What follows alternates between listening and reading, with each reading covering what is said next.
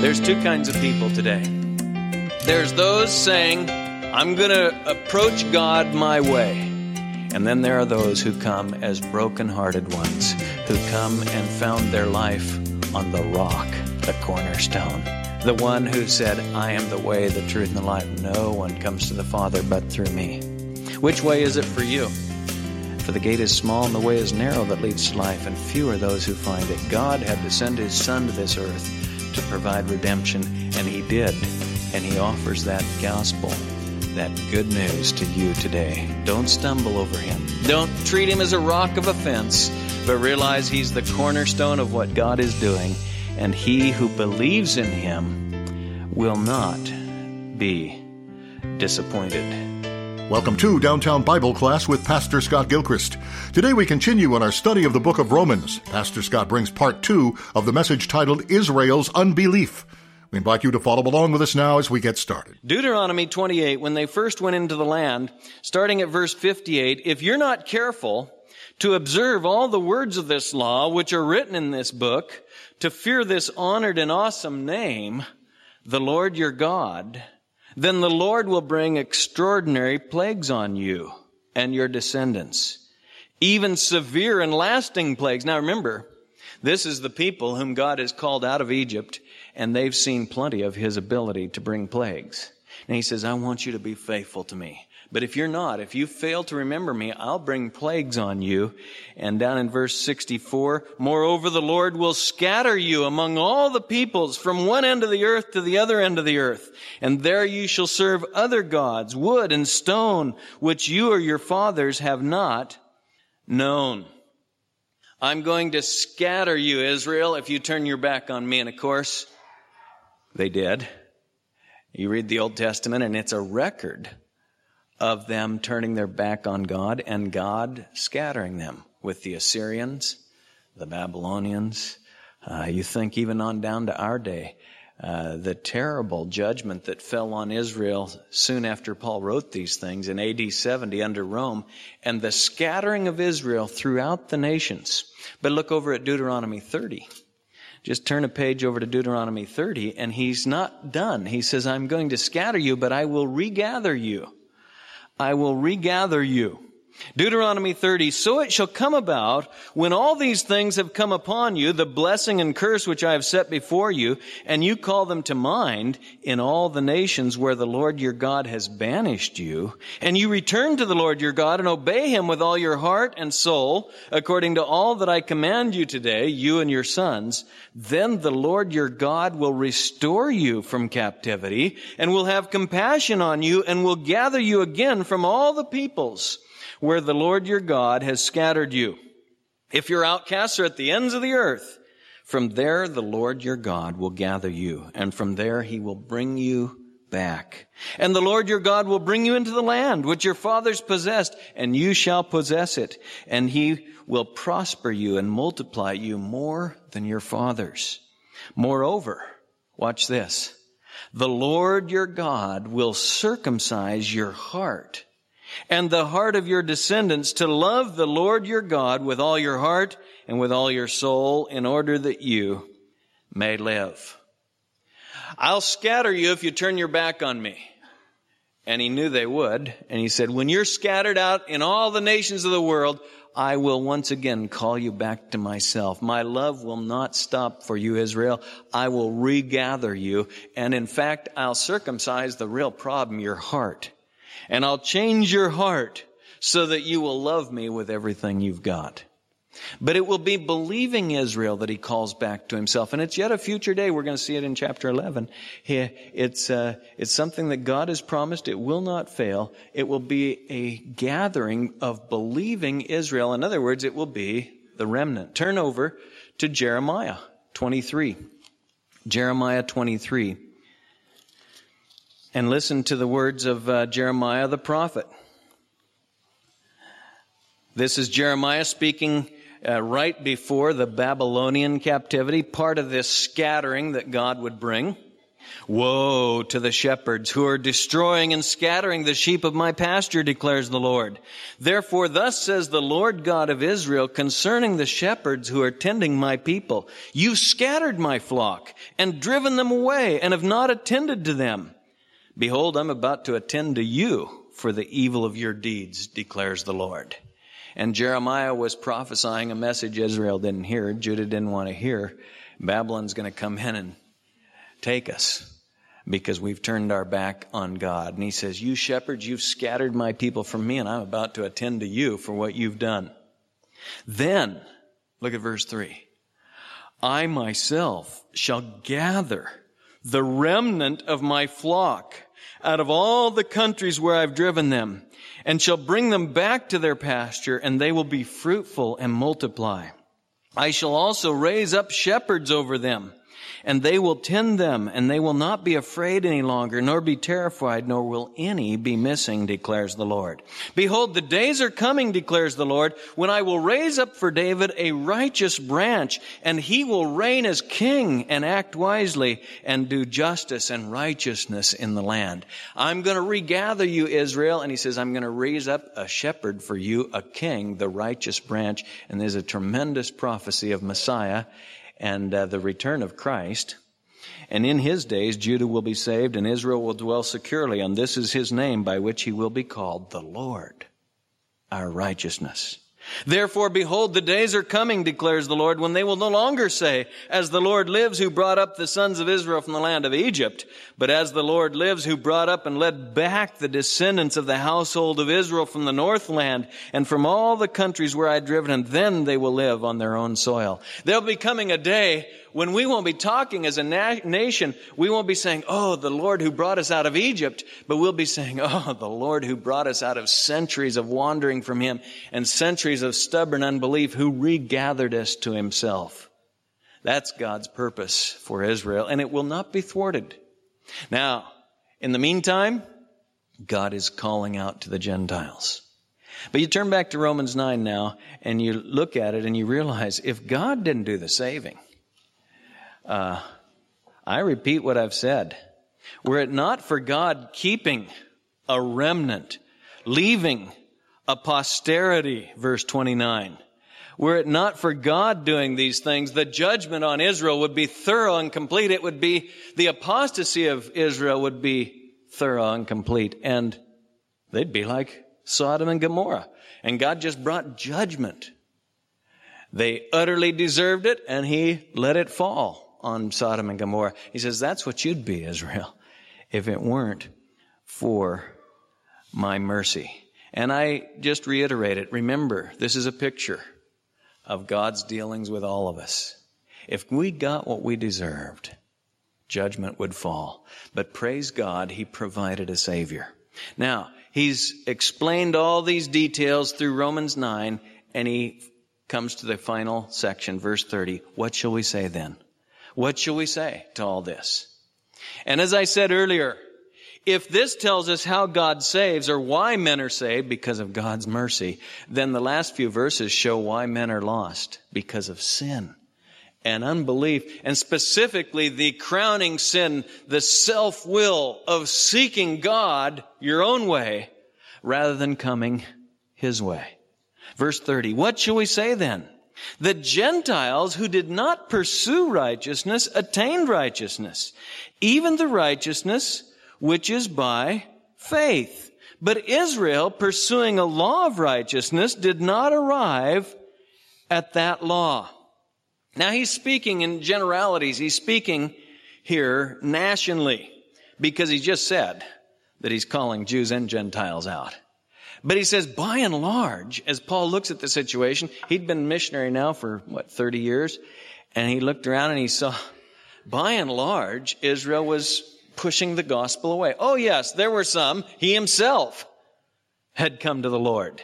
And there were many Jewish believers. But by and large, nationally, Israel was not believing, and Gentiles were. And so he describes it, verse 30 and 31. Gentiles who didn't pursue right, secularists, heathens who were ignorant of God and didn't care about God, were coming to faith in Christ. And zealots, religious zealots, who were seeking righteousness on their own were not finding it. So he explains it. By the way, look at the end of verse 30. The Gentiles who didn't pursue righteousness attained righteousness, even the righteousness which is by faith. Oh, can I underline that little phrase for you? And if you've been studying Romans, if you've been with us in Romans, it kind of brings back to mind the end of chapter 3 and chapter 4, doesn't it? The righteousness of faith. The gospel, the good news is that God has provided righteousness through Christ for those who believe. Paul says in Philippians, I love the way he summarizes it. He said, oh, I want to be found in Christ, in Him, not having a righteousness of my own derived from the law, but the righteousness which is through faith in Christ. Oh, underline that. People today, maybe you, are constantly thinking that they can have a righteousness, a right standing before God by their lifestyle. And the book of Romans' whole burden has been to show, no. There's only one way of righteousness. It's through faith in Christ. And so when he mentions the Gentiles and the Jews here, he even just mentioning them says it so well. Just the righteousness which is by faith. But Israel, pursuing a law of righteousness. Notice Israel was pursuing not even righteousness, but a law of righteousness. It reminds me of Galatians when Paul said, listen, you who are always talking about the law, do you listen to the law? You know? People who tell me today, well, I just believe in the 10 Commandments. Do you listen to them? Do you believe them? Do you really read them? I'm teaching the Sermon on the Mount, downtown, and sometimes people will say to me, my religion is the Sermon on the Mount. I live by this. You do? Have you ever read it? I mean it. Israel pursuing a law of righteousness did not arrive at that righteousness. And Jesus had said this, didn't he? He said to the religious leaders of his day, listen, the tax gatherers and the harlots are going to get in before you guys. Why is that? Well, Paul is explaining it in more national detail here.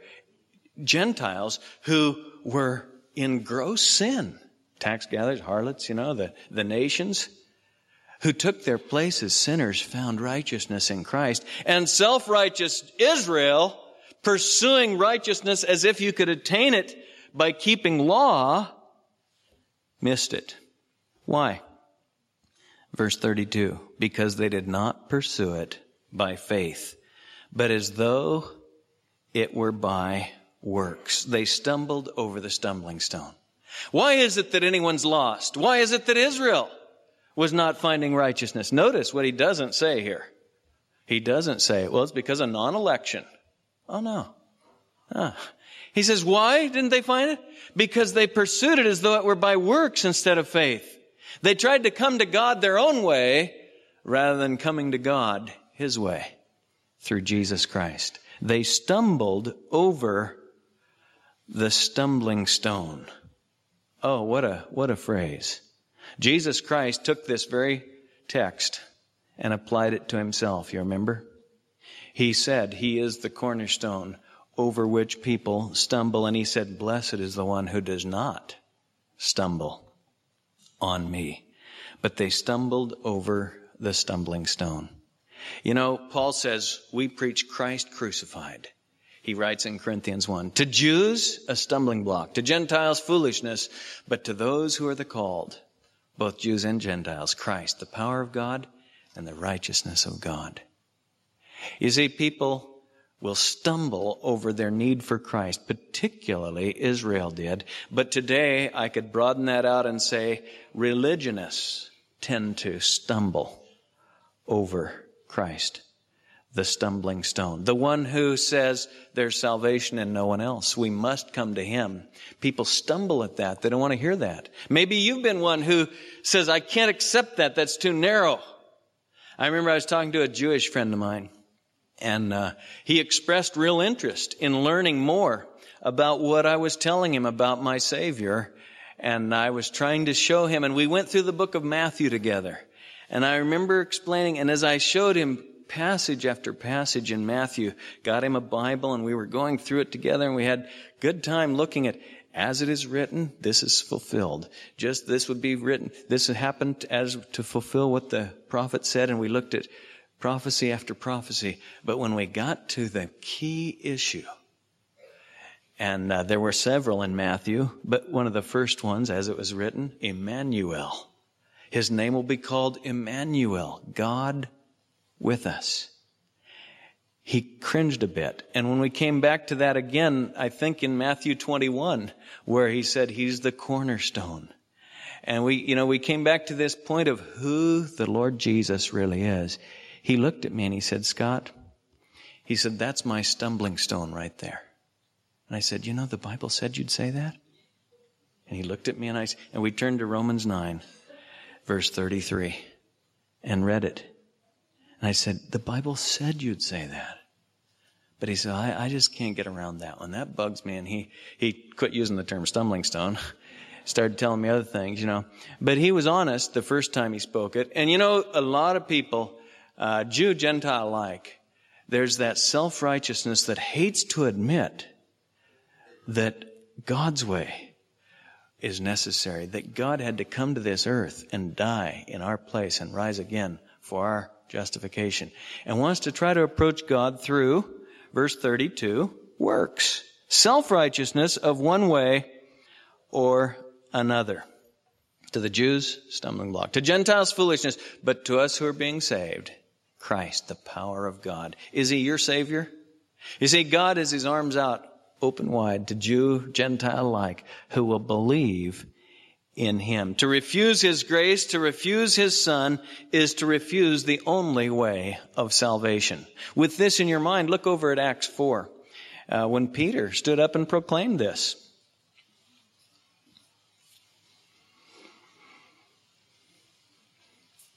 When the authorities drugged Peter before them because he'd healed a man in the name of Jesus Christ,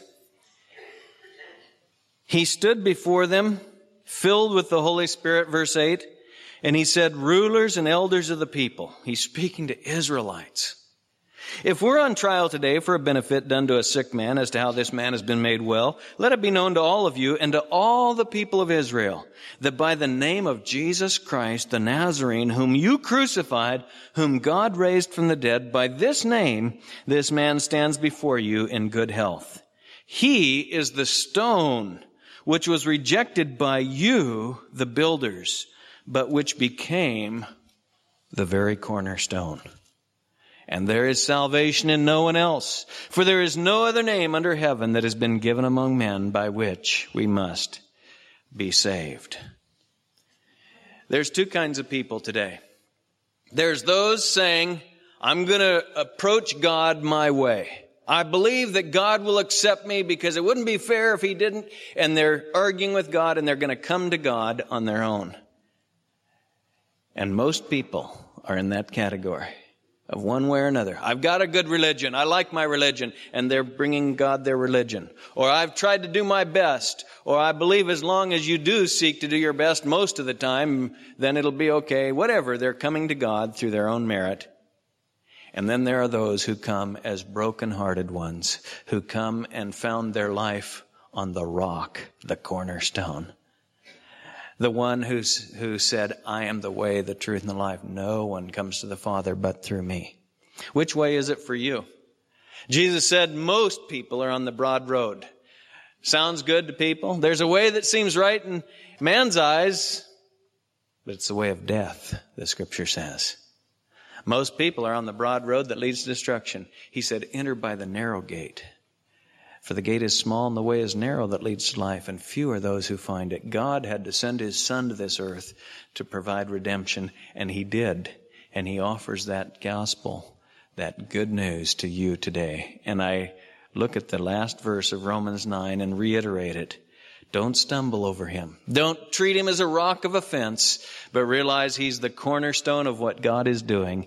And he who believes in Him will not be disappointed. Now, having said that, let me just, I'd like to draw 3 or 4, 5, 6, 7 or 8 applications. I'll stop at, what do I have here? I want to draw some applications from this whole chapter because I think it's so important. And we need to realize that. First of all, don't take any comfort in being part of the visible church. Israelite after Israelite said, well, I'm an Israelite. Person after person says, well, I'm a Christian, I'm part of this church, or I'm part of that church, or I go to this denomination, or whatever. Don't take any comfort in being a part of this visible church. Your standing before God has nothing to do with what label you call yourself.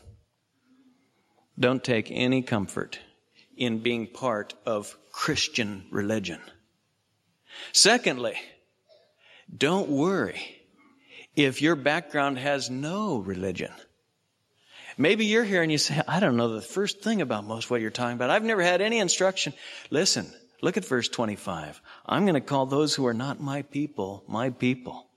I'm going to say to those who are not beloved, beloved. The door is wide open today. And you know what? Many in this room would say, I came from no background and I've found Jesus Christ. Don't worry if you don't have any religious background. Come to Christ. Come to Christ.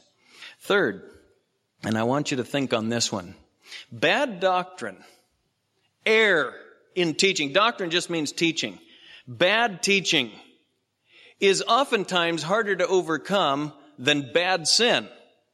The tax gatherers and harlots are going to get in before you, Jesus said, to religious ones who are stuck on their way of righteousness. And you know, that's been true in my experience. I sometimes find it much easier to reach someone who's a sinner and knows it than a religionist who's continually clinging to the idea that you can earn merit before God. Why did Israel miss it? Because they stumbled. They came to God as if they could come on works rather than by His grace. Don't, fourthly, despise God's grace by asserting your own way.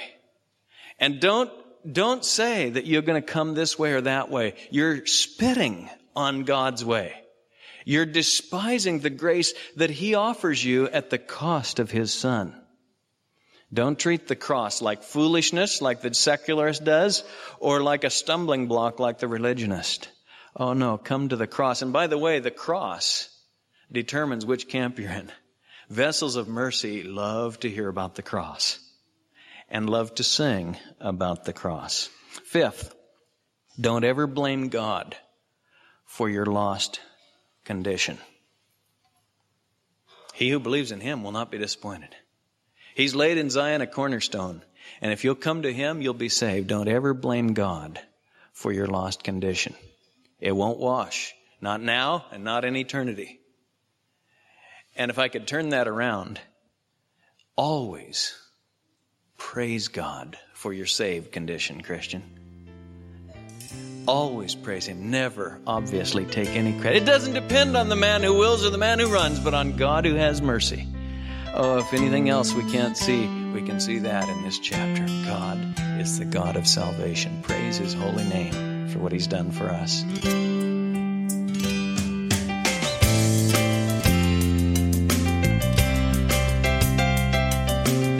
You've been listening to Downtown Bible Class with Pastor Scott Gilchrist. Please stay with us. Pastor Scott will return in just a moment with a preview of our next broadcast.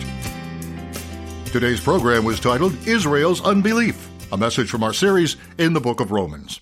If you missed a portion of the message heard on the program today, or you'd like to share it with a friend, head on over to downtownbible.org. A free copy of today's entire message is available there for you to stream or download at your convenience.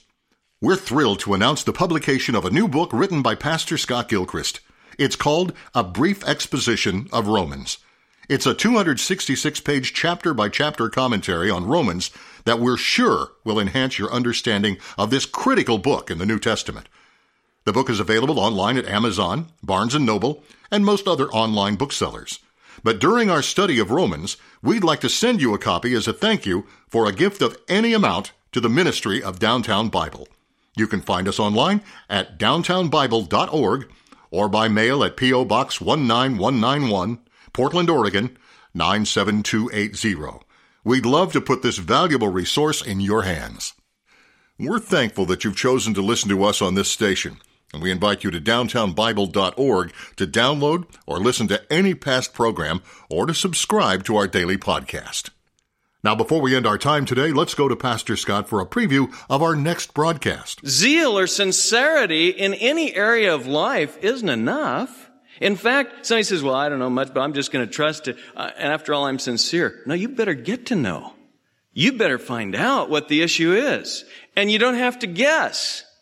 God has given us a book. I bear them witness that they have a zeal for God, but not in accordance with knowledge. Paul knew a lot about misguided zeal. He said, I was more zealous than all my countrymen, and I was busy persecuting the church. He had been there. He knew what misguided zeal can do. So he said, I bear them witness. They have a zeal for God, but not in accordance with knowledge. Zeal without knowledge. Very dangerous combination. Join us again next time as we continue our series through the book of Romans. Pastor Scott brings a message titled Misdirected Zeal. Until then, may the grace of the Lord Jesus be with you.